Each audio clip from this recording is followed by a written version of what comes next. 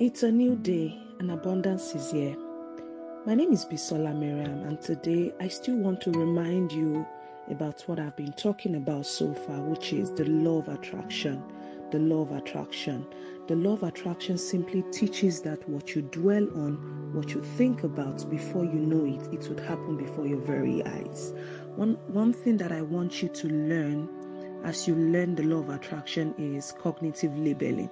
Cognitive labeling. When you tell your brain that something is not as bad as it is, somehow your brain begins to accept that new reality. Tó bá sọ fúnra rẹ pé, ìṣòro tí mo wà yìí, òun kọ́ ló máa pa mí, òun kọ́ ló máa gbẹ̀mí mi. Ká tó wí ká tó fọ̀, ìṣòro ọ̀hún yóò ṣàn lọ bí omi ni. Kí ni nǹkan tí mò ń gbìyànjú àti sọ? Ẹ jẹ́ ká fi ahọ́n wa, ká fi ẹnu wa, ká fi pèrè. Wọ́n ní ẹnu ara ẹni la fi ń kọ méje.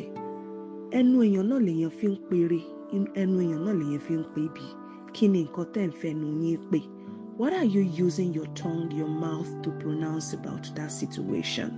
You're going into 2022. If you must attract the abundance that you desire, you must believe it even when it doesn't look like it.